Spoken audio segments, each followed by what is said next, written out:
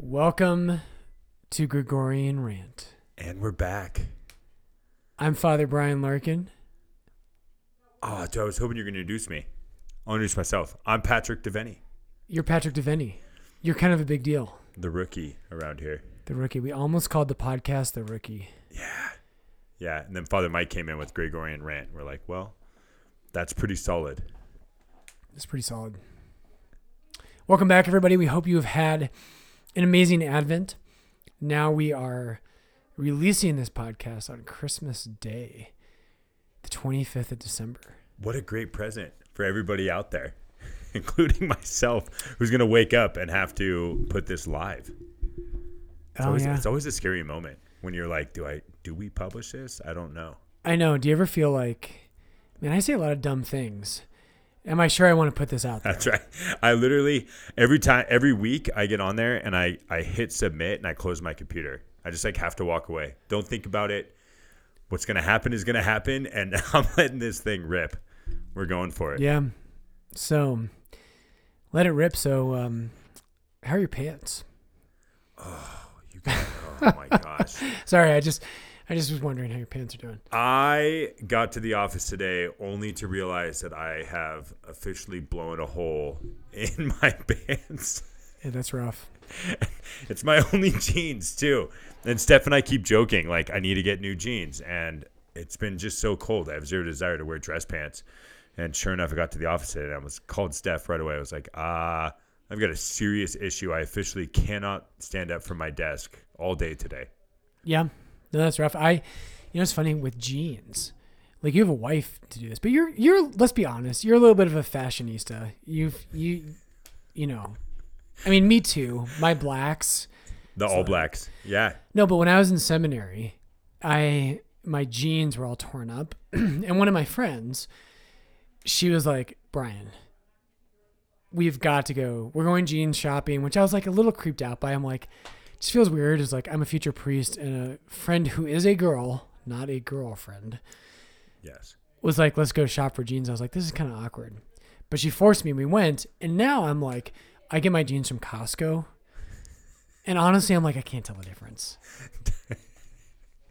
I can't justify, the best sales are at Old Navy.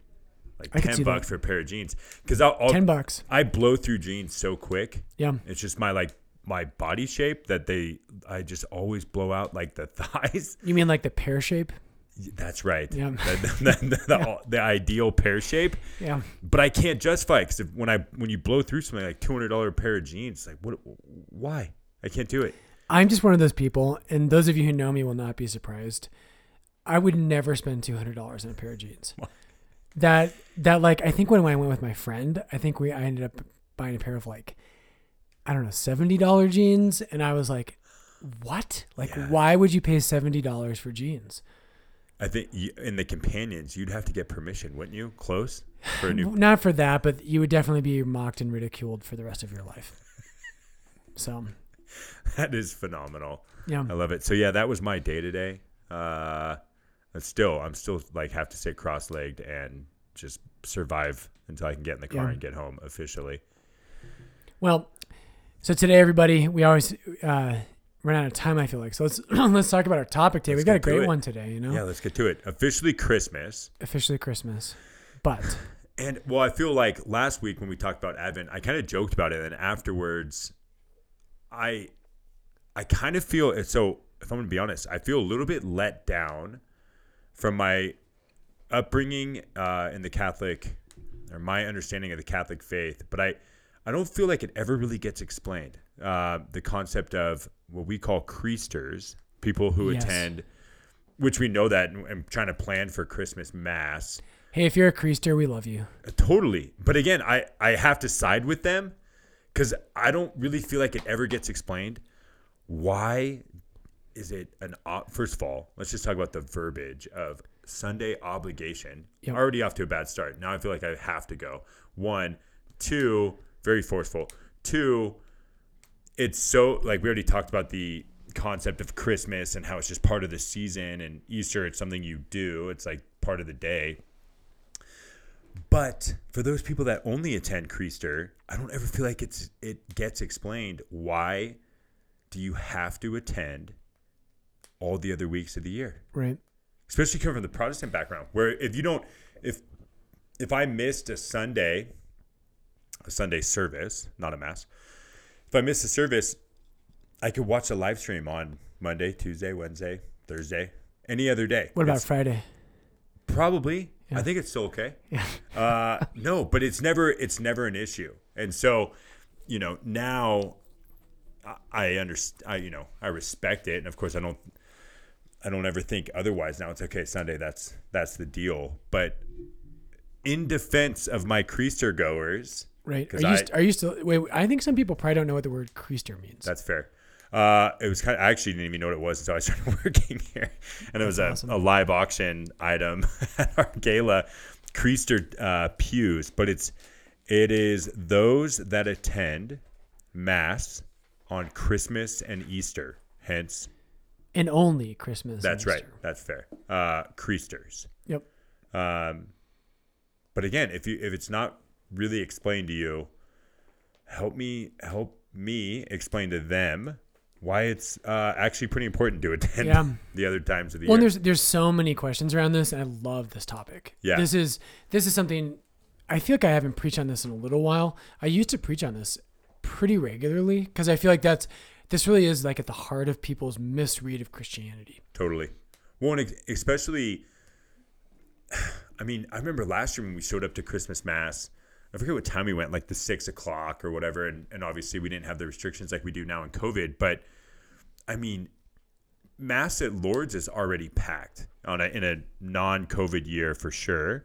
But when it came to Christmas, I mean, people were lined all the way around, like coming out of the woodworks. And so you're kind of, and even now planning for Christmas, like it's like, okay, we have to plan for the people that are just going to show up on the Christmas Easter scenario. So it makes sense at Christmas to talk about it. So let me ask you this. So if this was you, or if you have friends who are this way, because I'm a priest, my only friends are the people who are like, Catholics. I mean, yeah. I don't know. Not only are they there, they're your friends are probably there super early. They want front row. Yeah, no, totally. Well, and sometimes my friends are like, hey, FB, you're the priest. Can we sit in Deacon Daryl's chair? Totally. And I'm like, no. They want field passes. That's right. So, but here's my question for you. So let's give them the benefit of the doubt because I think we should. And honestly, I think both of us would say we kind of understand the people who think, why should I have to go? And what do you think they're thinking? Like, if you're someone, I know there are people who come to Mass on Christmas and Easter who are atheists, but mom, we love mom. And, going for grandma. Yeah, we love grandma and we love mom, and we're going to go to make mom or grandma happy. Usually it's not dad or grandpa, I feel like. Maybe sometimes. I could think of a couple of people at Lourdes where it would be like, let's make dad happy. But regardless, but the people who are kind of well-disposed, they're like, hey, I'm not against Catholicism, I'm not against Christianity, but I don't need to be there every Sunday. What do you think how do they view that? I feel like for me, and even people that aren't opposed, I was talking to a buddy the other day that I saw him at Christmas Mass last year, and I was actually kind of shocked to see him. But if you ask him, he identifies as Catholic. Like I'm Catholic. No issues about it. But to him, he will only go on Christmas and Easter. And it's more of like, again, I think you get that emotion of it is something to look forward to on Christmas. It's something different. You're with the family. It's the whole bundle. And same with Easter. It's very, you go, the kids are running around doing the little treasure hunt thing, Easter egg hunt. And then not at church. I haven't done that for a while. But then you go to church, then you go to brunch, and you're dressed in pink and what else, all these crazy colors. Right.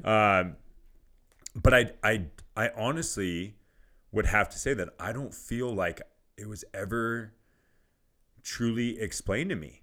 It's just kind of like when all your focus is on just Christmas and Easter, and you're like, sure, someday if I'm with grandma again, we'll go, or like whatever. But I think when most people, if they're going Christmas and Easter, Yep. and like if you ask them, you say, hey, are you a Christian? And they would say yes, but they're just not going to church. And tell me if I'm wrong on this.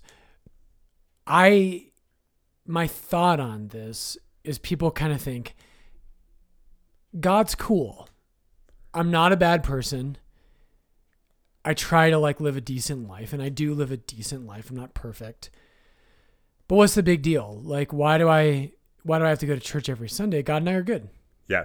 And from the surface, you think God loves me no matter what, right? Like, so whether or not I attend, and, you know, it wasn't until I started learning about like confession and all these things of like, oh, if I didn't attend, I have to confess that. Like, yeah, those type of things that, exactly to your point, if you are going and you're just kind of thinking to yourself, like, God loves me, I have the relationship with Jesus, what else do I need? It's not it's more of like, it's winter's here, I want to go up and snowboard or ski or whatever. Right. If I can make it back for Mass, if not, what's the big deal? Right. And so I love this topic. Yeah. I love it. And I think there's so many, this could be a dangerous episode because there's so many things this touches and so many tangents this can go off on. Yep. So we may have to come back to this.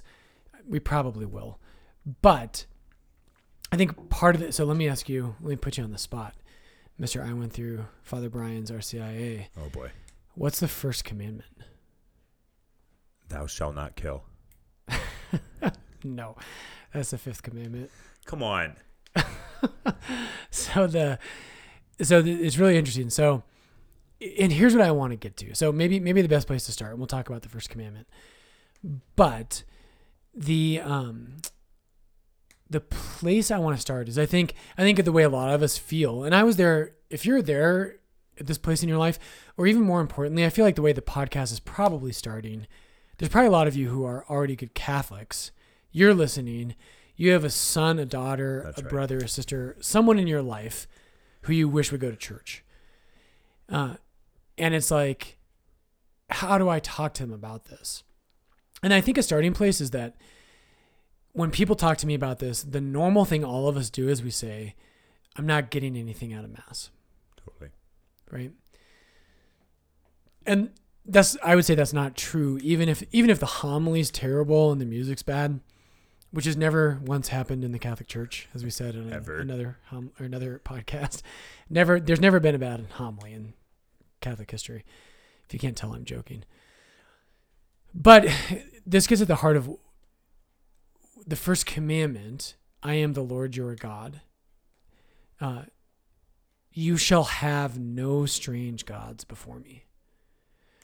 And then Jesus, similarly in the New Testament, when the Pharisee, right, comes up to Jesus and he says, "Teacher, what is the greatest commandment in the law?"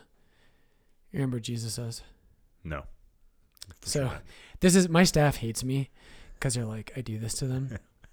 But right, when the two great commandments, so they come to Jesus and they say, what's the most important commandment, right? Like, if there's one commandment that is the most important thing in the entire Bible, what's the most important thing? Jesus answers and he says, and it's basically the first commandment. He says, "You shall love the Lord your God with all," and this is Deuteronomy 6. This is the Shema. He says, Shema is the Hebrew word for hear. And he says, "You shall love the Lord your God with all of your heart, with all of your mind, with all of your soul, and all of your strength." And so I think this is a good starting place, because I think people who are ChrEasters, I think what they probably feel, and if, I don't know if I'm right about this, I'm not a ChrEaster. I say Mass every day. But I this resonates with me, is they want to say, oh yeah, I do that. I love God. That's all I have to do. And I think this is our starting place, though. So Jesus says the most important thing of all the commandments is that you will love your God, the Lord your God, with everything. Not a part of your heart, not a part of your mind, but with all your heart, all your mind, all your soul, and all your strength. And it makes me think there was an old KBCO song. I think it's Ziggy Marley. Ooh. Is he Bob Marley's like brother, cousin, nephew? It was either brother or maybe it was cousin. I don't know. There's like a million Marleys though. They all run with it, but he was like definitely close. like actual relative of some sort. Yeah. And so he has, do you remember the song? He has a song. KBCO still plays. If you don't know KBCO, best radio station in Colorado. Oh yeah. Out of Boulder. That's right. But they would always play the song, and Ziggy Marley's on there singing, and he sings, "Love is my religion." That's right. Right. Yep. And I think, and the reason I love this topic of like, why do I have to go to mass every Sunday? Is it, I think all of us feel that the heart of religion should be love. So the first commandment, so there's two places we get the 10 commandments. And I have to, you got to hold me accountable here, because it's tempting to go into like RCIA mode of just teaching. So there's two places we get the 10 commandments. We get them in Exodus chapter 20, which is when the Jews arrive at Mount Sinai. And they arrive in chapter 19, and in chapter 20, God gives them the 10 commandments. The other place they're reiterated in is Deuteronomy chapter 5. And so right now I've got my Bible open to Deuteronomy 5. And so starting in verse 6, it says, "I am the Lord your God, who brought you out of the land of Egypt, out of the house of bondage. You shall have no other gods before me." And here's where we're going to get to this. Why? How could there be a Sunday obligation? So here's the straight up answer, and hopefully we can unpack this. So St. Thomas Aquinas says that religion is a sub-virtue of justice. So we'll break this down, but how would you define justice, Patrick Defendi? I would say a form of fairness. I don't like. That's good. Yeah, it's kind of the first thing that comes to mind. I mean, I don't know. Leave it there. I don't know. I don't want to. Yeah. I don't know. You affirmed me. I'm going to leave it right there. Right. I don't want to. Mic drop. I don't want. I don't want to get further in that. But I'll say that of some sort of fairness. Yeah, and so what is right.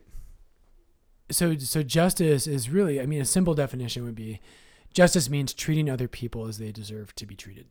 It's a virtue where we treat other people as they deserve to be treated. Yeah. So you want to live a good life, you have to treat people as they deserve to be treated. And so Aquinas flips the question on its head. So everyone I talk to, they say, man, you know what? Father Brian went long. His homily was terrible. Music was bad. Well, they would never say that at Lourdes. But whatever, they're like, I didn't get anything out of it. And Aquinas flips it upside down and he says, it's not about you. It's not about you. And I just have to say this. I'm like, we live in an entertainment culture, and this is to our Protestant brothers and sisters. I love you very much. You have turned church into entertainment. Mm-hmm. And not all of you, and I know there's a lot of nuances and caveats, and I know Catholics are guilty of it as well. But when I go to a website, I was going to one the other day of a Protestant church to look up a place for a test for COVID. Their website, I mean, you literally, if you just saw the photos, could not tell the difference between that and a Red Rocks concert. Yeah. Yeah. And we've turned religion into this thing that is about me. And people say, I know this is the right faith because I felt so good at the end. And I want to affirm that's important. The way you feel, that is important. I understand that. Believe me, when churches do a poor job and they don't give people a sense of hope and love and inflame their hearts for God, that's a major problem. But Aquinas says that religion's a form of justice. So for me to treat you fairly, Patrick, right? Like, there's not much I have to do because you don't deserve too much. But for God, Aquinas says we can never treat God as he deserves to be treated. But the question we ask when we go to church is we say, what am I getting out of it? And that's the opposite of what religion really is. Religion is an act where I do my best to treat God as he deserves. And so worship is not about you. It's not about you. It's not about you. It's not about you. And I know secondarily that really matters, but you'll never really get it if you start from there. You have to get to a place of, I don't go to church for me. I go to church for God. And he doesn't gain anything out of it. God's not up in heaven. You know, it's like when people say, FB, that was a great homily. And I say, what I do is I say, stop it, but I motion for them to kind of give me more. Keep going. God's not like that. God doesn't need our praise. He is infinitely perfect. He doesn't need it, but it's good for us, right? Like when you treat people fairly, that's good for other people, but it's good for you. When I treat someone fairly, I become a better man. And if I always treat people fairly, I become a better person. And what we believe about the Mass is it's not about you. And God doesn't need our praise. He is perfect. He gains nothing from our worship of him. He gains nothing. Otherwise, he wouldn't be God. He is infinitely perfect. And if he gained something from us, that would mean he was lacking something before that. God gains nothing. But it's good for us. And it's good for us to learn to be about someone else other than ourselves. I don't even know if you remember this, but we always kind of joke about how Steph and I were dating. I was going to Red Rocks, and she was a the church, not the Red. Yeah, that's right. Well, and concerts, but Red Rocks a church. So Protestant. Again, to your point, I mean, I think they do a phenomenal job in so many areas, and super entertaining, super welcoming, all the above. And there's a lot that we can learn on. We always talk about that. Agreed. But, so it's me versus Steph, who's the focused missionary, and we're practically perfect in every way. That's right. Just checking all the boxes. And when we started dating, we finally came to Lord's. I sat down with you, and it was kind of a perfect storm because to me, up until that point, Red Rocks, you showed up, everyone is greeting you, basically hugging you as you walk in. You grab your coffee, your cookies, your donuts, you go sit down. Fog machines turned on. The worship music was phenomenal. And then the pastor would come out, and it's a 45, 50-minute long message that was always entertaining. Then it went back into worship. But then that pastor actually stepped away. And I started to find myself in this position of Red Rocks wasn't the same for me. Right. Not because of the message, but because he was gone. Right. He took a leave. And by the way, I think I want to keep going, but I just want to affirm something. We're picking on our Protestant brothers and sisters a little bit, but people would accuse me of this. Of which part? Of just like FB, there's like a cult of personality, and people who go to Lord's is a little bit too much about Father Brian. I would, and I'll fight them. I don't agree with that. I don't even know how far to go into that. I would say I would agree to disagree with that, but that's good. I like to hear that. Yeah, that's right. Please stop, but keep going. But when I sat down with you, that you said that exact same message to me, which instantly crushed me because it was, you made the point of, and again, I think you touched on something else too. That was like a lot of our listeners, they're no question Sunday. It's a matter of which time they're going to, and they probably have their time, and it's a matter of how early they get there. But they do, and I talk to a lot of people within this community that say like, yeah, but I would just love my nephew, my son, my daughter, any of that kind of stuff, that sister, any sibling, whatever it is, to just start attending Mass. And especially coming from the other where you're saying like love is my religion. Right. It is this concept of like, especially coming from Red Rocks, where I would watch a service, and I would feel like motivated beyond belief. And there's that quote: "Motivation is like taking a shower. You have to do it every single day." Right. So you become addicted to it. But then when you're feeling good, you're good. You don't need to go to a service. Right. You're like, I'm on faith with my fire. My relationship with Jesus is great. And then all of a sudden you hit a tough spot and you're like, okay, I'm going back. And you kind of need that kind of kick to get you going again. And when I sat down with you, you said that hour is not about you. Right. And where I was at when our guy left, I was not finding the same motivation. Yep. I was not getting the same message. I was really struggling with it.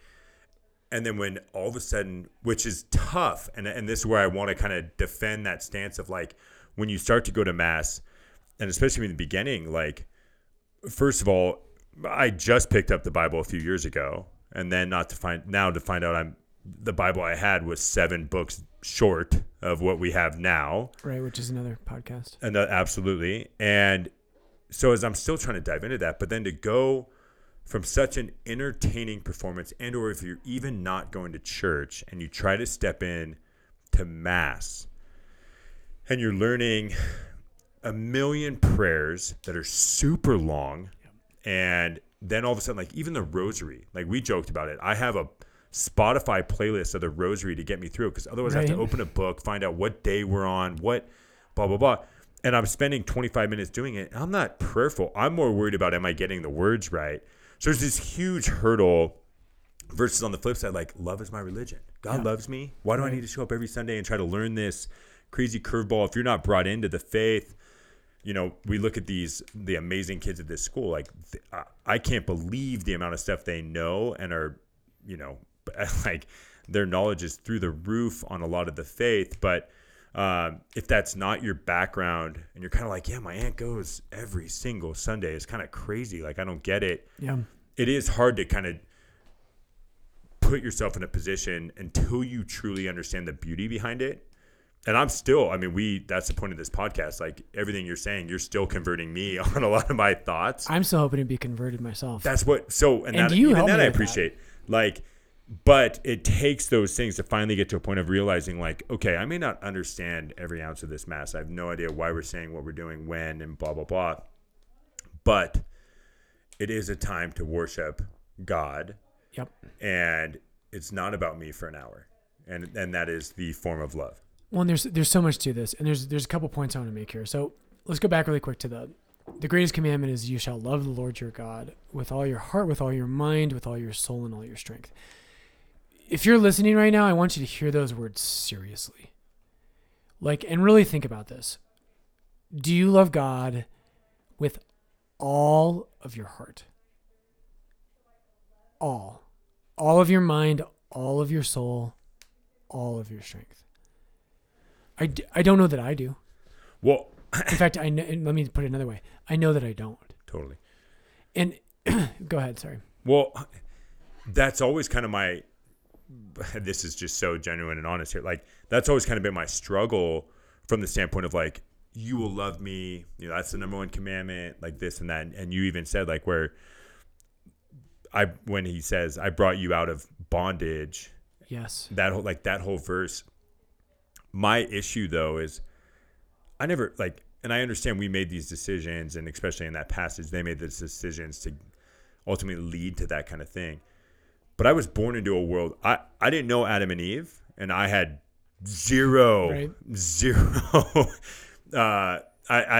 communication saying like, please don't eat the apple. Like, don't do that. That's gonna really put us on a bad trajectory. Like we're on a good path. Don't do it. Then I'm born into this world where like, to your point, like, no, I don't. I would love to say that I, without a doubt, every decision I make, every thought I have is Jesus first, and you know, God is my one and only Savior.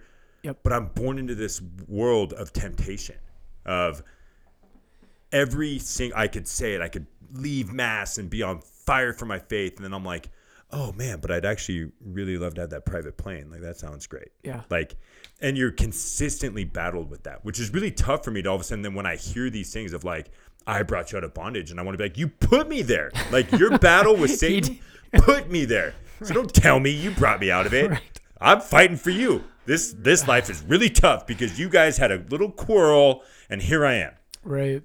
Well, I think that's a very valid. We all feel that. I feel that too. I'm like, I living the Christian life to the best, maybe probably not the best of my ability, but trying to live the Christian life for however long. It's tough. And there's times where I'm like, Jesus, did it have to be this hard?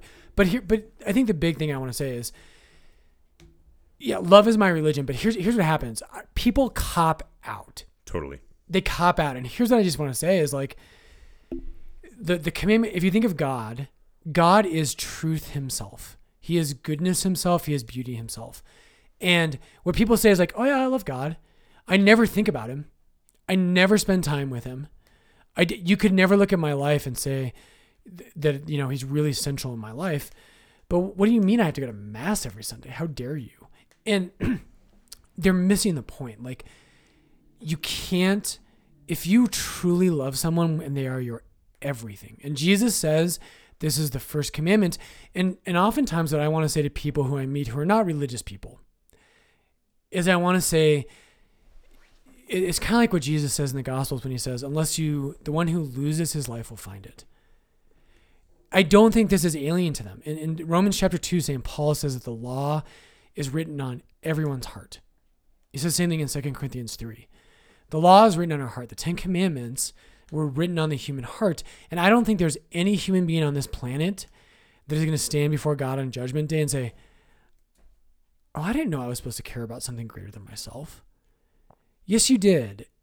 Yes, you did. And this is what this commandment, so the Sunday obligation, and this is just the beginning part of it, is that we've got to get beyond ourselves. And every human, if you're not a Christian yet, we act as if God has to come to us. And Pope Benedict has this, as always, he has this phenomenal quote where he says, man acts as if he could come to truth, as if he is not a beggar. And his point is that, like, we act like, okay, God, you come to me, and what we do is we make ourselves God. And by the way, God is so amazing that he did it anyways. He did it anyways. He came to us anyways. But what we do is we act like, hey, you know what? My life is mine. Don't touch. And my Sunday is mine. And the irony is they would actually find joy and rest and peace and happiness if they learn to let go of pleasure and power and control of their own life. And Sunday, I think that this is just a basic beginning of the question. And I want to move to something else, but that's fundamental. If you think God's role in your life is that you can just live your life, live for doing whatever the heck you want to do all the time. And we live in Colorado, and again, I hope I don't sound too strong on this podcast, this episode. This was me. I think we've all been there. This was me of like, yeah, Jesus loves me. Great. Let's go ski. Totally. Let's go ski. And I just want to really push that point that if that's the way you're living, you will never love the Lord your God with all your heart, with all your mind, with all your strength. What did I leave out? All your heart, mind, soul, and strength. You won't do it. There's no one in your life who you love with everything you've got, who you never talk to, you never spend time with.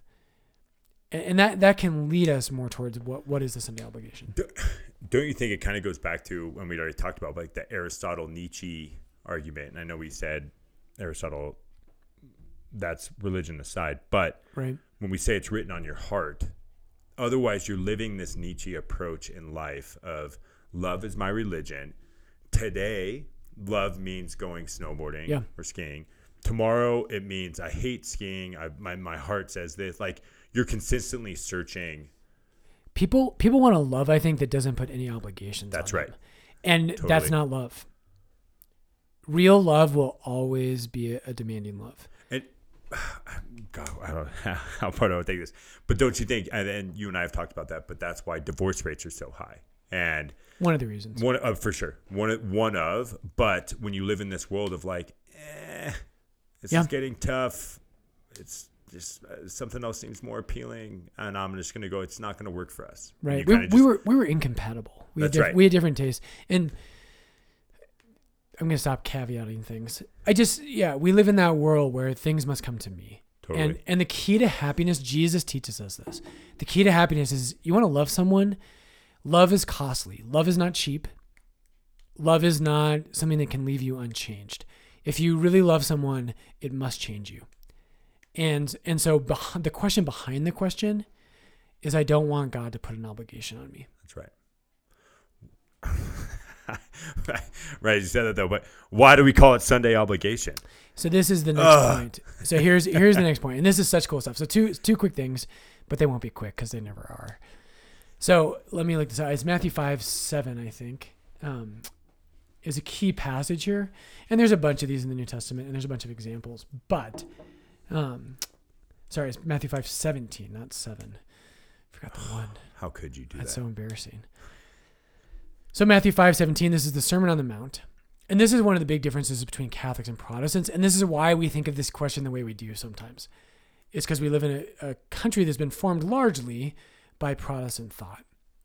But in Matthew 5:17, Jesus says this. He says, "Do not think that I have come to abolish the law and the prophets. I have come not to abolish them, but to fulfill them." So Martin Luther, the founder of Protestantism, along with John Calvin and Zwingli and some others, Luther thought Old Testament bad, law is bad. And when the Bible says the law, this is another topic for another time, but when Paul talks about the law, there's only one time probably in the entire New Testament where Paul's talking about law in general. Only once. The every single other time he means the Jewish law, the law that God gave to Moses. He's not talking about traffic laws or don't punch a grandma, right? He's talking about kosher law and things like that. But anyway, the Protestant dynamic, and a lot of this comes out of 2 Corinthians 3, but there are a couple other places. The idea was that the Old Testament was bad, New Testament good. And so grace and law are opposed to each other. And it's a little tricky. That's why you have to study scripture deeply to come to these things. But let me jump to the point. The Catholic paradigm is that Jesus doesn't abolish the law, he fulfills them. So if you come from a Protestant background, the tendency is to think, well, there's all those Old Testament things, right? But the New Testament, we're released of all of that, and all we have to do is love Jesus, and all you have to do is have faith, and then you're saved, and that's it. And the only way you can really think that is if you have a very serious filter on the way you read the New Testament.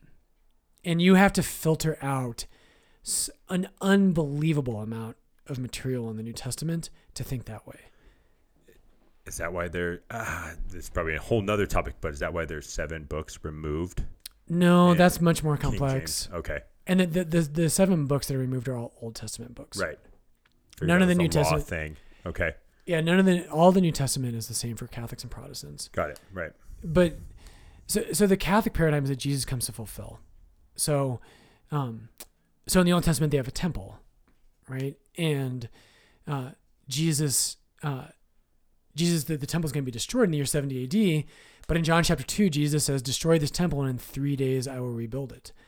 But he spoke of the temple of his body. And in the Sermon on the Mount, this is an easy example. So Matthew 5 through chapter 7, 7 times, this is crazy, 7 times Jesus says, "You have heard it said of old, you shall not kill.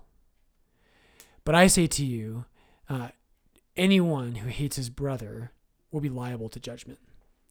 So Jesus, right, this is, I did not come to abolish the law, but to fulfill it. So the whole Catholic paradigm is that Jesus doesn't do away with Old Testament realities. He elevates and transforms them. So there is a Passover in the Old Testament, right? And there's a huge deal about the Passover feast. Well, the New Testament has a Passover, right? When's the Passover in the New Testament? What's it correspond to? The Last Supper. The Last Supper, right? Yes. Yeah. And like St. Paul in 1 Corinthians 5, he's going to say, Jesus, our Passover. And there's 1,000 examples of this. But I love the Sermon on the Mount and Jesus will say, "You have heard it was said of old, you shall not commit adultery. But I say to you, anyone who looks at a woman lustfully has already committed adultery in his heart." And so the paradigm for Catholics, the way we read the New Testament, is that Jesus doesn't do away with the law. He elevates and transforms it. And so not only can you not commit adultery, you're commanded to get to work, at least, to get to a place where you're not looking at women lustfully, which is bad news for us guys. Yeah, that's tough. Yeah. And so this leads me finally, and sorry, I'm just going to apologize, but I'm just going to stop apologizing. I'm just going to rant a lot on this Gregorian rant episode. Right. The Old Testament, though, so in the Old Testament, there's circumcision. In in Colossians chapter 2, St. Paul says the new circumcision is baptism. There's a circumcision in the Old Testament. There's a circumcision in the New Testament. There were 12 tribes of Israel in the Old Testament. There's a reason Jesus has 12 apostles, right? Things are not done away with. They're elevated and transformed. This is the paradigm for Sunday worship. And you might tell me, and this is where I really want to challenge people out there, and if you're not at a place where you're like a Christian or a Catholic yet, I understand that. And you have to wrestle with that. But you need to be looking for God. That's written on your heart, and you know it is. If you're out there listening, you know God put that on your heart. you have a desire for something greater than just pleasure and comfort in these things, you've got to search for God, for truth, for beauty, for goodness, to live a life that you are supposed to live. All of us have that obligation. And so for Catholics, right? So in the Old Testament, when did Jews worship God? What do you mean? Clarify that. What day of the week do they worship God on? Sabbath. Sabbath, which is what day? Friday night to Saturday night. Oh, that was a very good technical answer. That's right. I would have given a pass for just Saturday. It was sundown on Friday to sundown on Saturday. That's right. Yeah, Jews count days from sunset to sunset because of the creation story. But yeah, but following that Catholic paradigm, do you see where I'm going? Keep going. Do you see where I'm going? Keep going. That's good. Yeah, I mean, so the Catholic idea is that you would never have something in the New Testament that is lesser than the Old Testament. You have the people of God in the Old Testament that is one nation. In the New Testament, it's a universal nation. Right? You have made as Exodus 19:6 talks about this, and then 1 Peter, I think it's 3, maybe 2.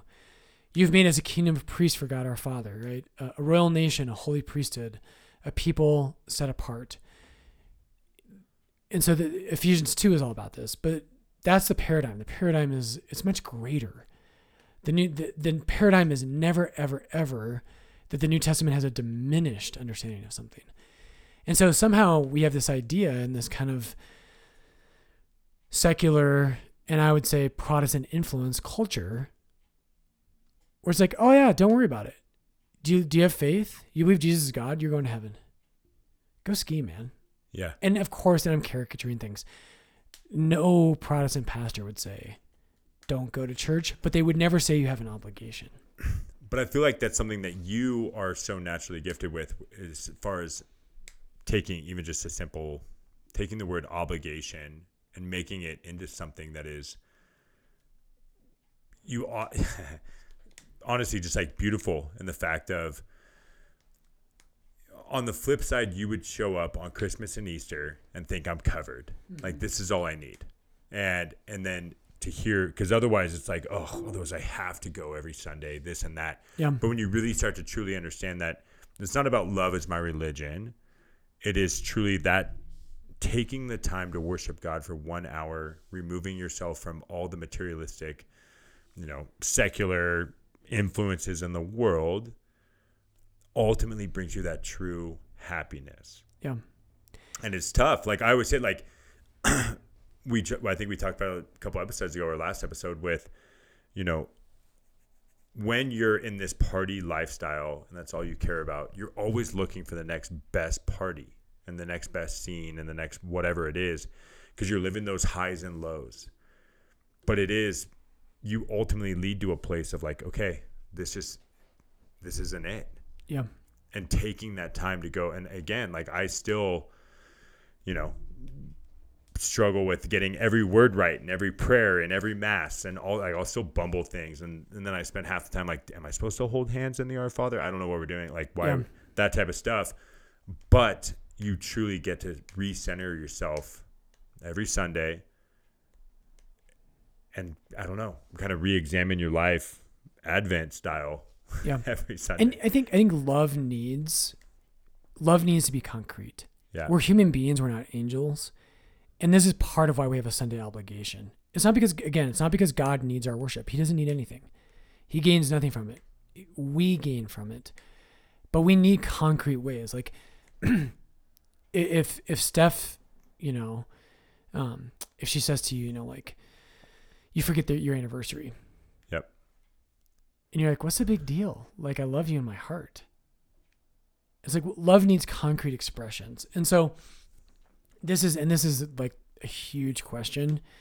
And this is why it's like, this is such a big topic and I love it. And we can come back to it. Maybe people will have questions, but this is the center of the Catholic idea, is what does it mean to worship God? Do you have an answer for that? I know I've picked your brain before. Like I have initially, I kind of struggled with We kind of joked about it, but when you walk in and, if Steph came home every day and I said, Steph, if you love me, I want you to genuflect every time you come through the front door. Have you asked her to do that? I have not. That's good. I'm making sure I don't forget our anniversary. No, but those type of things of like, wait, so I bend a knee, I spend the whole hour, worshiping God. Like, it kind of seems narcissistic, right? In a way. But so I don't know. Sometimes that was tough for me in the beginning. Yeah, and so the Catholic idea on this, God does not need our worship. It's good for us. And in the same way where it doesn't work with humans the same way, because when we have someone else love us, we need that. God is a perfect communion of love. He doesn't need our love. But he knows it's good for us. And he knows it's good for us to worship him. But what he wants to do is he has this perfect eternal exchange of love in the Trinity. And what Christianity is about is God wants to draw us into that. And here's what I really wanted to get to. I mean, this is a massive point, and we can come back to this, but some other time. But Catholics believe, right?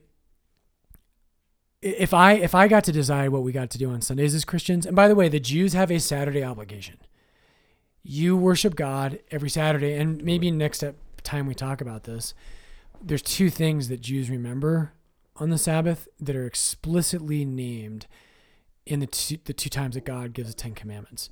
So in Exodus 20 and Deuteronomy 5, there's two things that God tells the Jews that they are to remember when they worship him.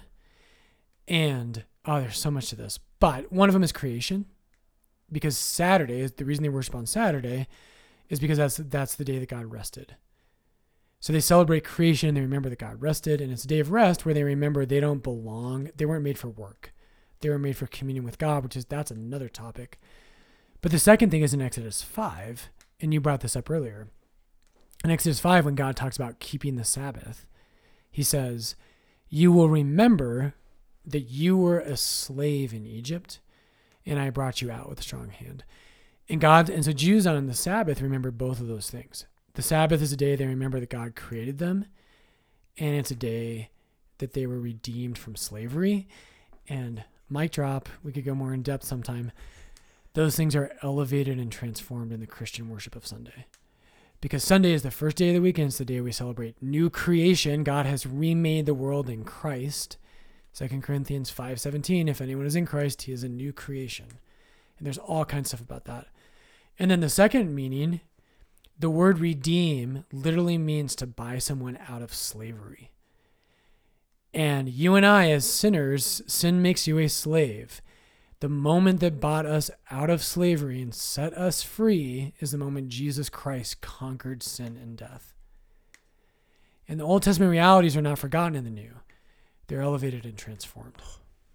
And so you and I were not just physical slaves, we were spiritual slaves. And on Sunday's not a day that and we'll probably have to talk about what worship is. That could be our next episode. What is worship? And we talk about the Mass and why Catholics think the way they do.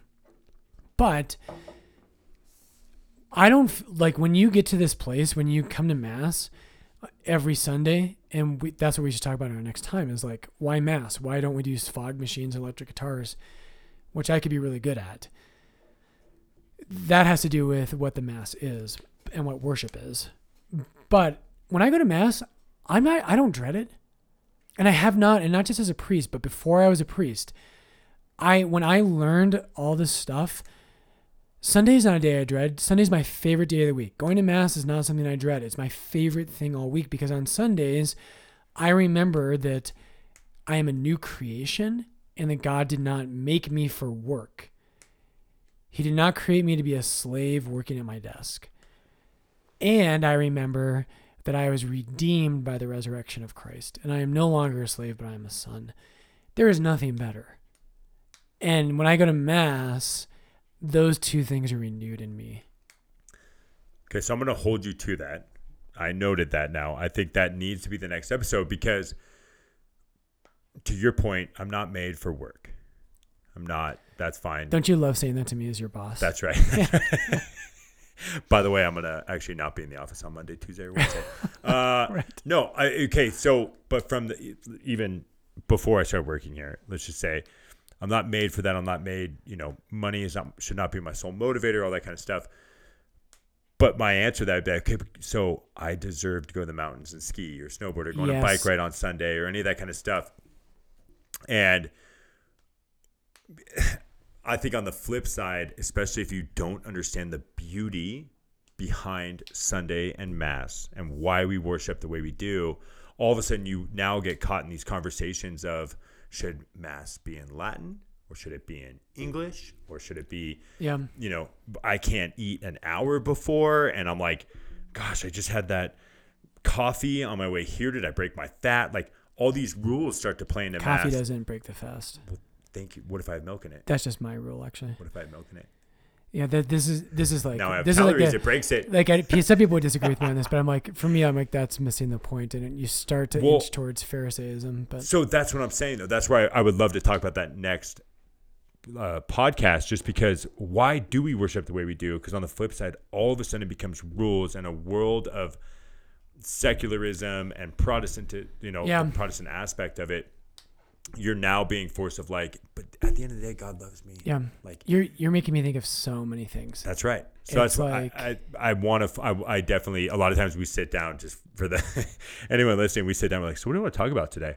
And we'll kind of go with that. But I think we do need to piggyback on this because it not only to help anybody and even the former me and still the me get to a point of like, I want to wake up without any question in the world of like, there is something beautiful about Sunday and I'm going to Mass, not because I have to, not because I'd rather watch this football game, but because it is so good for my soul.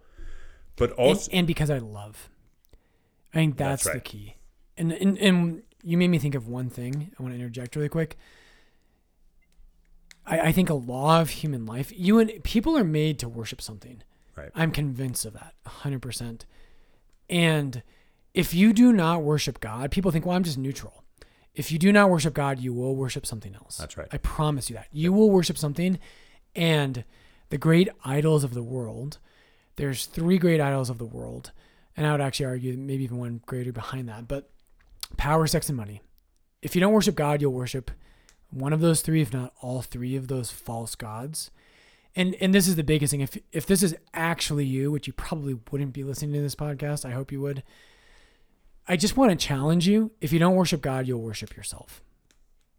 You will worship yourself. And in your heart of hearts that's misery. And there's something really wrong about that. If life is about you, and it's a subtle thing, all of us are guilty of it, so am I. But you are not made to worship yourself. And if you don't love God, that's what happens. And that's my diatribe. No, I think that's fair. I think the last part I would say on the other side of that is if that is you and that landed for you, that's amazing. But I think what's also so important about this podcast and definitely the next is trying to understand if that is your daughter, son, nephew, niece, all that stuff that you feel so passionate about that they need to be at Mass with you every single Sunday and you struggle with wondering why they're not. You need to understand, like, when you hear these rules and Aunt Julie's making me go to Mass and blah, blah, blah, blah, blah, like all these things, and you don't understand the beauty behind it, now you're instantly going to fight it. And it almost like you take one step forward, 27 steps back because when you're all of a sudden just being slammed with these rules and these weird things, these obligations and Mass is Latin and not, and blah, blah, blah. You're like, dude, I'm out. Right. Like, what? You guys, it sounds like a cult. What are you guys doing over there? Don't know what that is. Yeah. And we've got to and that'll be the next podcast because they're really legitimate, really good questions about that. But I think, we've beat a dead horse. Yeah. But you've got to love something other than yourself. And I just would challenge you, if you're a Christian out there, the Old Testament cannot be greater than the New. The New Testament elevates and transforms. And if the Jews were given by God, and the early Christians testify to this, St. Irenaeus has a famous passage. Let's close with this. This is a great way. We'll finish with a saint instead of one of us. This is Ignatius of Antioch. So Ignatius of Antioch very, very early Christian saint, knew St. John. So Ignatius of Antioch says this. And he's writing, this isn't a letter, there's someone actually writing to him. And they say, Christians have the custom of gathering together on a fixed day. Jews had a fixed day, they had Saturday. Christians have a custom of gathering together on a fixed day before dawn to say a prayer to the Christ as to God. That's Pliny the Younger to Trajan. I know you knew that. This fixed day, which Pliny had no other way of defining, since in the official calendar there was no weekly recurrence, is our Sunday. And the gathering, which had for its object a prayer to Christ as God, or Kyrios, is the Eucharistic prayer of the Lord's Day. So we'll get to that. We'll talk about like why the church had moved it to Sunday, but it's because of the resurrection, obviously. And the early church, there's no clear commandment of this in the New Testament. There's a couple hints, but the church did this, and the Catholic Church did this, and I could go on forever, so let's not. Okay, so next episode, what is worship? What is worship? Why Mass? Pops take him. I don't know what you just said. Out of all that, again, thank you everyone that has written in. We've actually received so many phenomenal emails, suggestions, questions, topics. Please keep us posted with the good, the bad, the ugly, thoughts on the podcast. Hopefully this episode you've noticed we bought a new piece of equipment that hopefully you're not head bobbing in the car. I'm on the left side. Father Brian's on the right. So let us know. Keep us posted. Hope you guys have a wonderful and Merry Christmas. Enjoy today with your family. And we'll see you ChrEasters next Sunday. That's right.